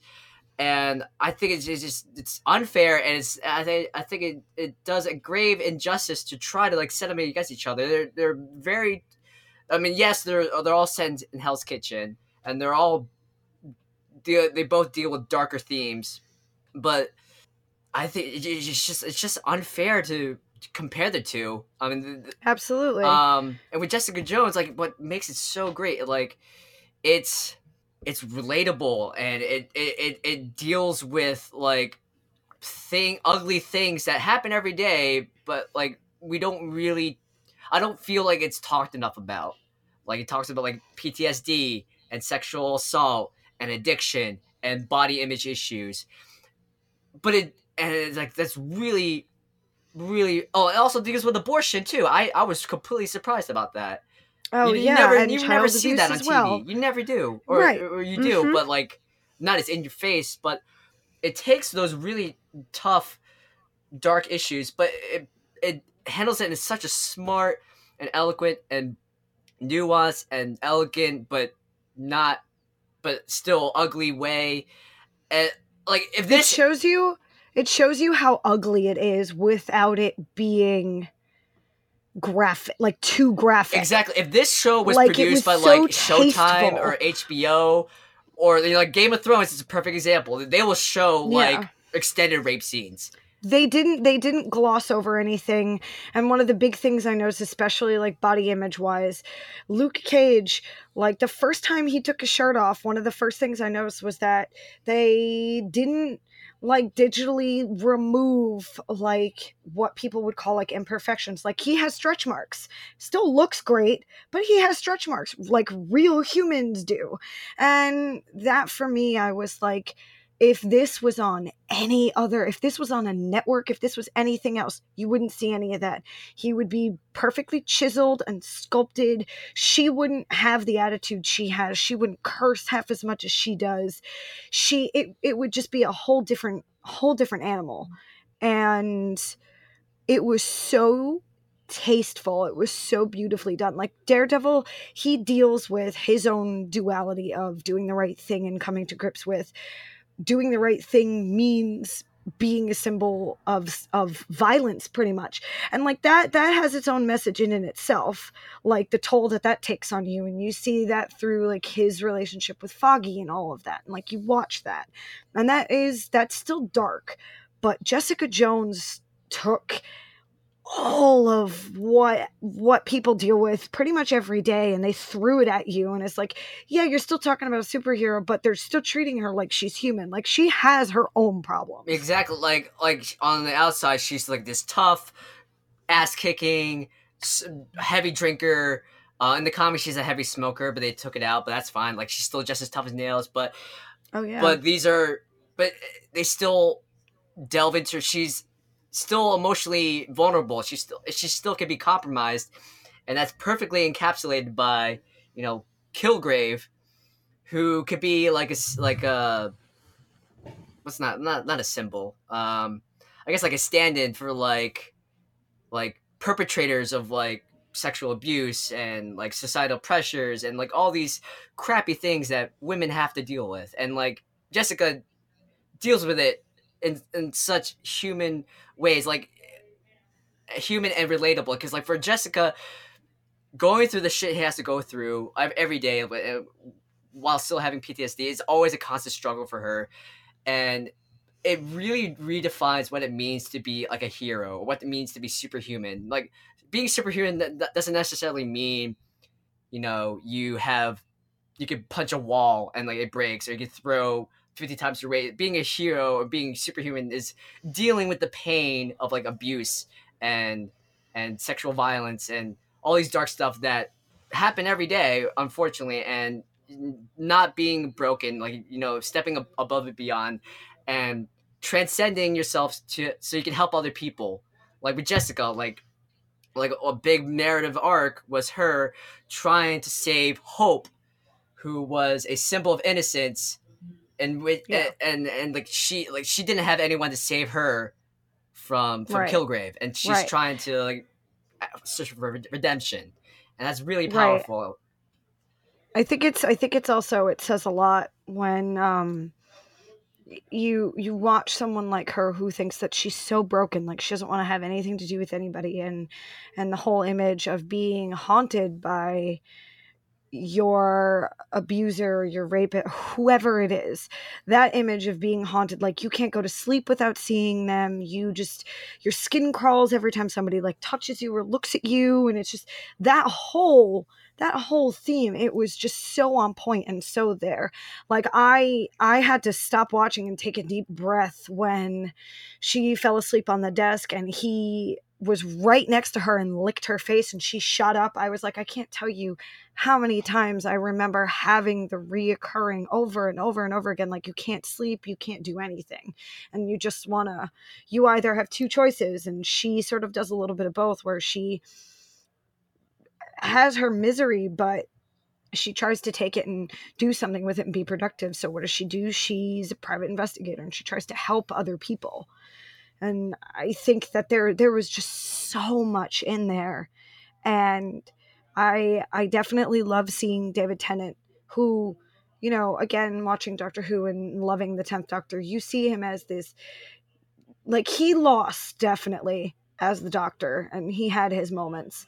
But when you see him when he's happy-go-lucky, like he is most of the time, and then you see him do something like this, he really takes that dark side and he just played to it so well. It was just, it was there. Honestly, Daredevil and Jessica Jones are incomparable, but I think that the way Jessica Jones represents itself is what makes it such a better show. I think David Tennant makes like a far more devious villain than the Kingpin. And like I totally agree with you. Like, David Tennant is most well known as the 10th Doctor, but he's no stranger to do dark roles. Like, he was Barty Crouch Jr.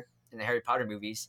Also in Broadchurch, he was a tormented detective, which he, again, brilliant, but not quite the same way. This was almost sadistic. Like, he could really screw with your head, and I could totally see, he was, I give nothing but wonderful accolades for that man. Yeah. Like, he's, you know, like, he just got under your skin. It's like that's some artful, masterful acting, and he made my skin crawl. Absolutely. Like, there was this tongue-in-cheek comic released by Dorkly where it was talking about David Tennant fans watching Jessica Jones for the first time, and how it seems like there's a lot of Tennant fans who really, really love the Purple Man. And I wanted to ask you guys, like, is the Purple Man like a sympathetic character or not? I don't think he is. I think he's just straight up evil. He's a different kind of evil, though. He's the evil that I think that is relatable today, because that's what you need to be afraid of. Especially, like, I'm going to relate him to mass shooters. They're people.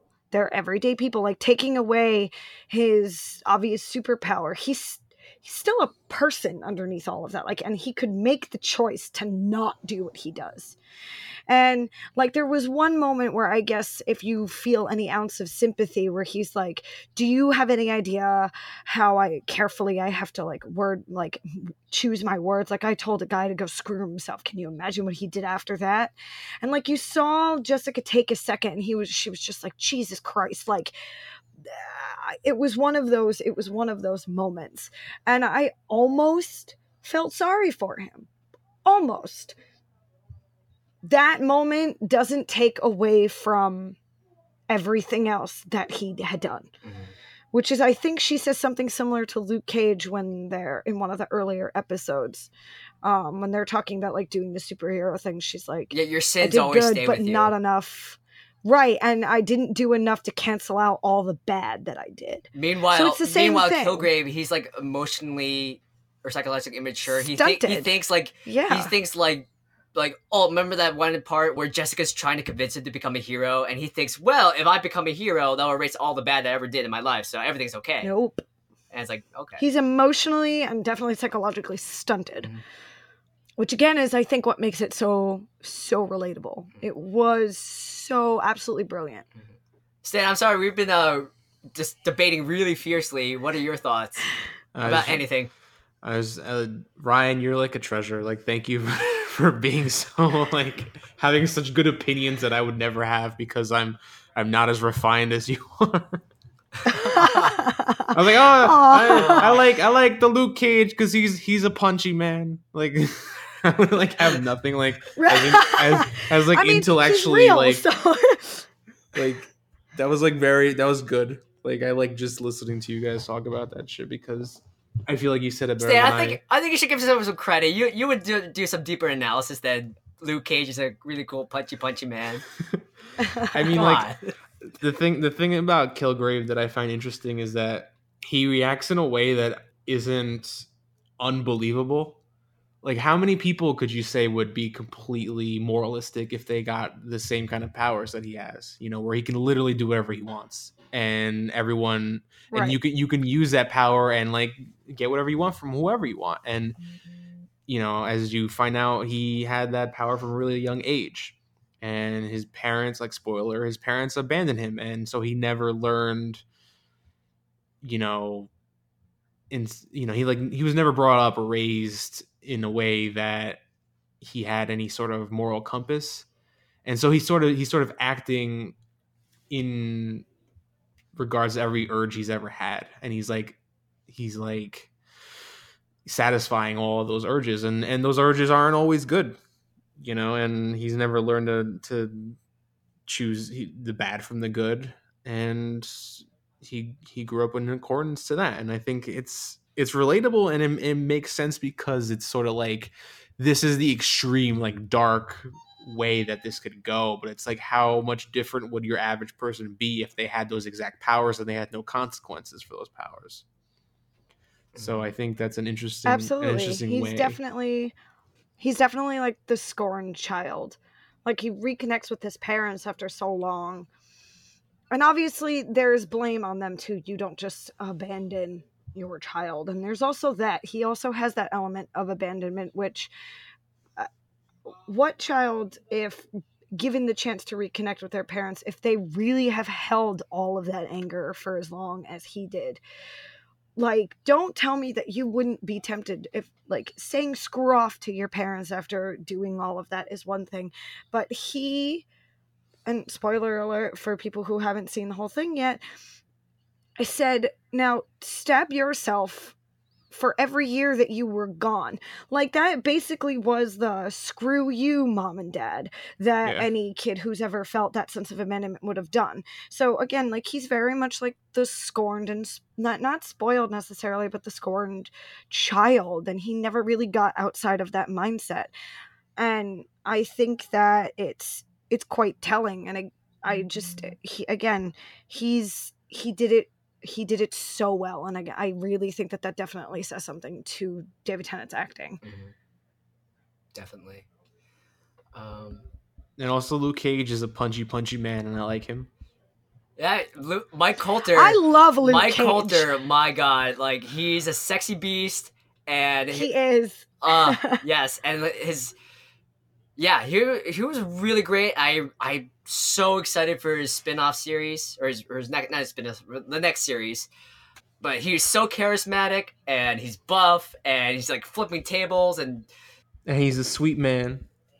And he's a sweet man. He is. I really enjoyed him. I love the bar fight with him when he literally just picks up the guy and just moves him over, just very gently, like picking up a small kitten and just putting it over.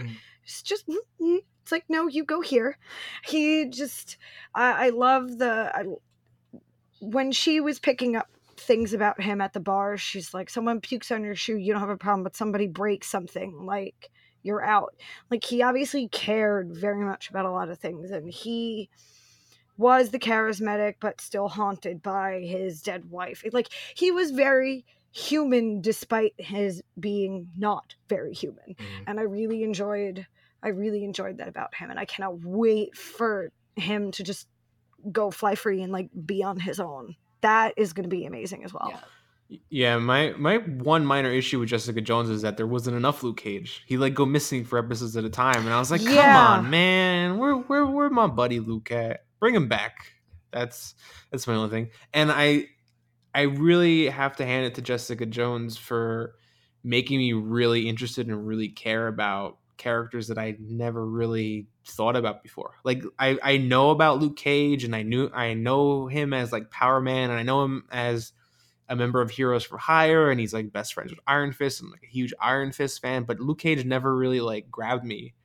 And this series really endeared me to him as a character. And now I'm really excited because they're coming out with a Luke Cage and Iron Fist ongoing that's coming out soon. And now I'm really excited to pick that up because, you know, initially I was like, okay, you know, Iron Fist, I like Iron Fist, but like I don't really know much about Luke Cage. But now it's like I'm really excited to follow this book because they did such a good job with endearing me to Luke Cage, and I'm really impressed that they managed to do that. You know, go from a character that I had like zero reference for, and then completely flipping that 180 degrees, and now it's like, oh, I think Luke Cage he's shaping up to be one of my favorite Marvel characters because he's so like deep and like punchy, you know. And then same thing with Jessica Jones. Like I knew of her, I've heard of her, but I never really had any interest in her. And now I really hope they do something with her character in the comics because I really haven't seen much. This is recently.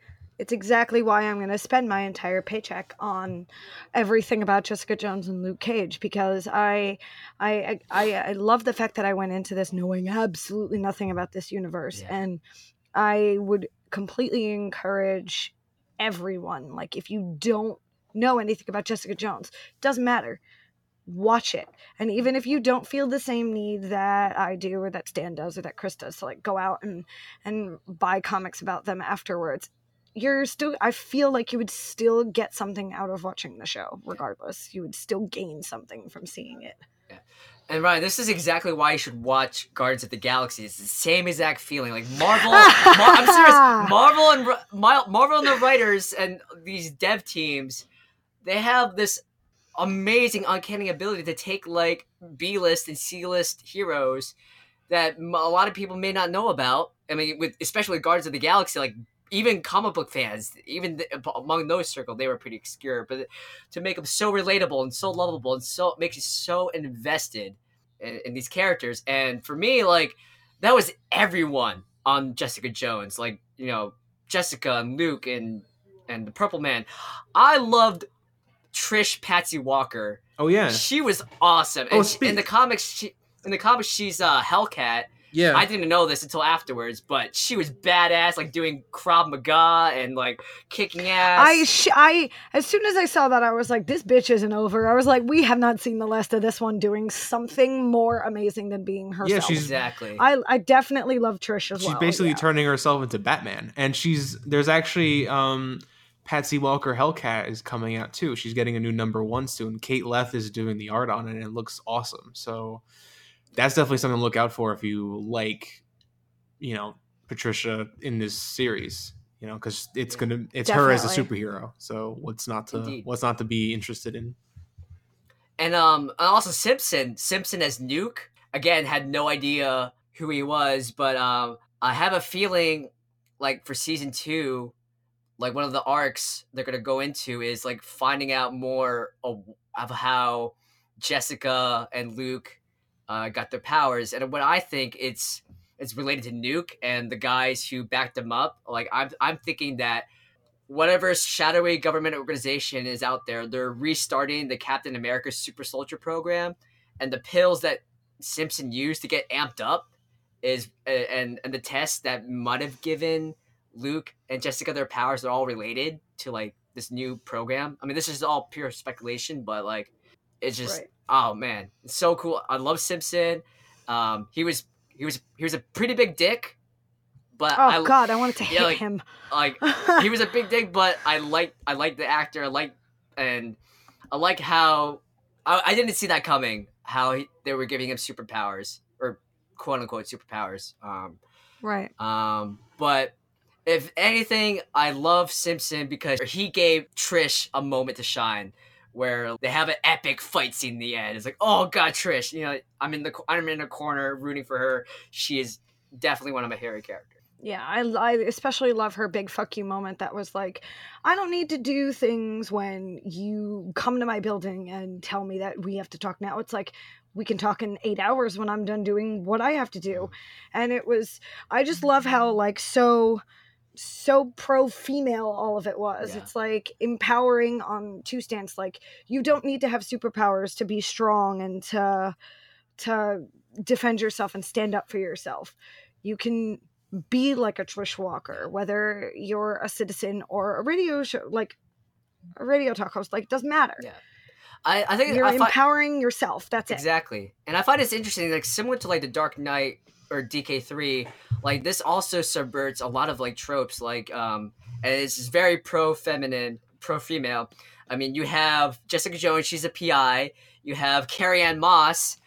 I didn't know this, but the character she's based on, Hogarth. Hogarth was originally male in the comics, but they gender flipped her into the show. Good. And she's like a top notch, like cutthroat, amazing lawyer. And then you have Trish Walker, who's this amazing radio personality. So much happier. So you have all these women in this show having really prestigious places in society, like that a lot of men usually hold, and these women have the power. And I was also reading this other article where it pointed out, like, not only does the show pass the Bechdel test, like Bechdel test. I'm sorry, I don't know how to. Yeah. There you go. Pass that test with flying colors, but it also subverts that trope by having like the male characters usually just talk to each other or interact, or fight over a female. So it subverts that trope. And I found that really interesting. I was like, wow. I especially love how there was no real fighting over Jessica between Luke and Kilgrave. Mm-hmm. Like, Luke was just like, you got your own shit to do. I'm not looking for complicated shit, and just stepped off and was like, you need something? Fine, I'm here, whatever. If you don't, I can do my own thing and move on with my life.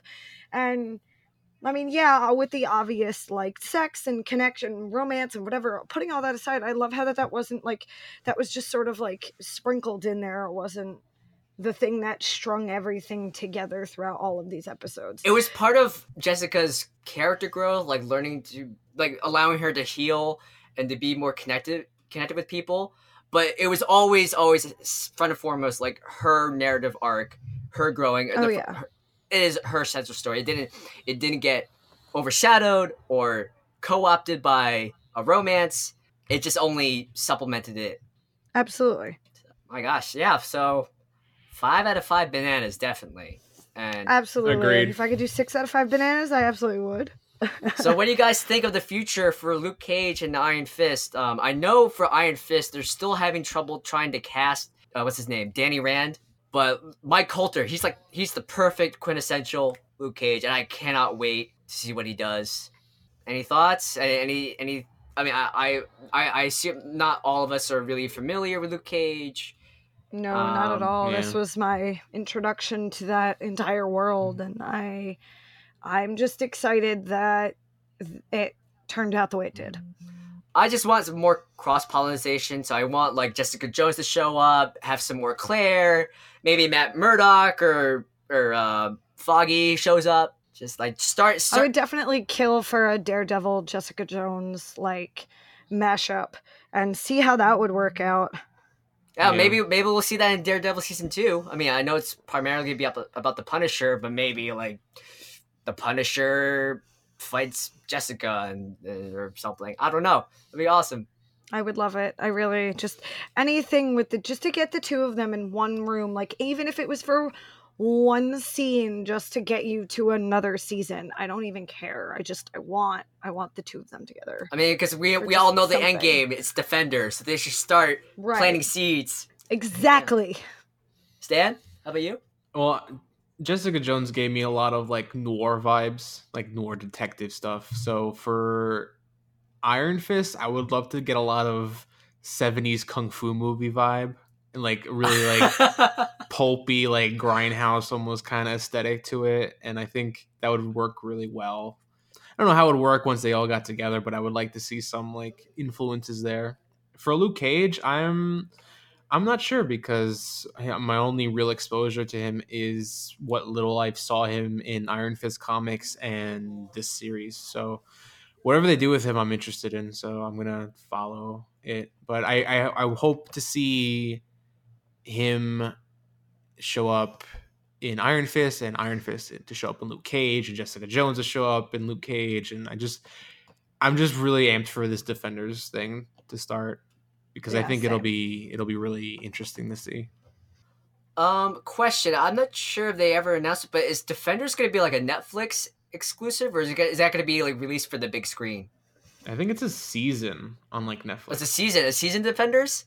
Yeah, Holy that's shit, that'd be what amazing. I thought. I thought they were like coming up with like a TV Avengers, and it would be like just a season of Defenders. Oh god, yes. Yeah, season of Defenders, definitely. Just Marvel and TV is killing it so bad. Just TV in general is killing it. I know some time ago we talked about how there was rumors that Ghost Rider or Blade or Moon Knight will also be TV shows. So just bring everything to TV.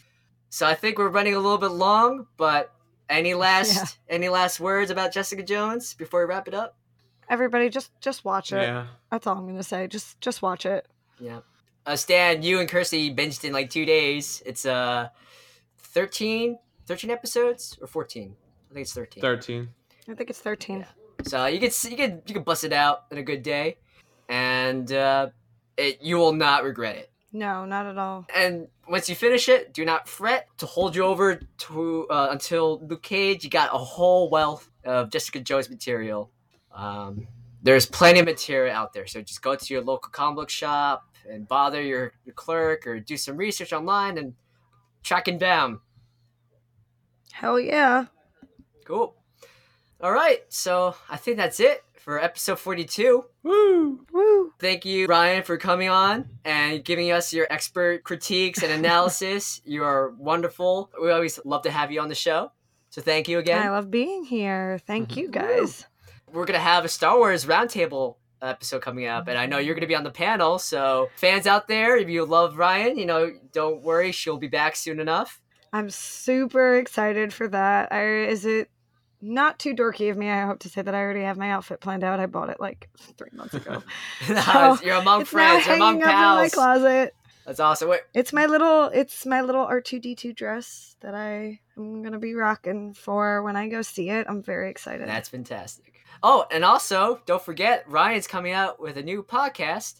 And would you like to plug it again, if you for those who missed it? Yes, it's Cannibalism and Coffee. Look for it, and we have a Twitter account, we have a Gmail account, and an Instagram, as well as 2 of our personal Twitter accounts. I'm a horrible person. I can't remember our Twitter handle because I've been crazy. You've been researching. You have an excuse. Yeah. We'll put in the show notes. Our Gmail. Yes. Our Gmail is cannibalismandcoffee@gmail.com. And my personal Twitter handle is the _red_horror. And you can find us through all of that goodiness. And we'll put it in the show notes like Stan said. All right. So, Super Nerd Pals, you can find us on iTunes, SoundCloud, and Stitcher. It's all under Super Nerd Pals. You can find us on Twitter at Super Nerd Pals, and on Instagram. You can find Stan on Twitter at Stan Doom. You can find me, Chris, at Kyo Ninja for Hire. And as soon as Andy comes back from the Ghost Dimension again, you can find him on Twitter at Sweet Justice 1. That's ONE, Sweet Justice 1. Please, please, please don't forget to like, rate, subscribe, share podcast with your friends. It really means a lot. Tell your friends. We appreciate any feedback. Leave us a good review. Right now, we're still 5 out of 5 S-ranked podcasts. We have hell yeah, the only perfectly rated podcast on the internet. Exactly. So perfect ratio. Keep the dynasty alive. Keep it building. We want your support. We want your love. And come by with any listener questions, feedback, comments, questions. We want everything. And you could also go to our Facebook group. That's facebook.com/groups/supernerdpals. Come join us. We don't bite. We love you all. And You're all treasures. you're all treasures. Yes. We won't kill you like Jawas. You guys are good people. Ah, Houdini! yes. Houdini! All right, peeps. Thank you, Stan. Thank you, Ryan. Thank you, everyone. Thank you. Have a good night. Thanks for listening. You too.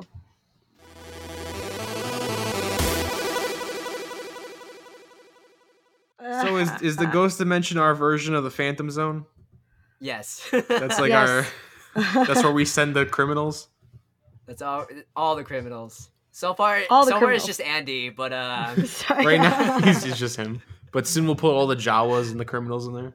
I assume if the $6 book trend continues, we'll just send whoever's in charge of that marketing department and send them there too. I concur.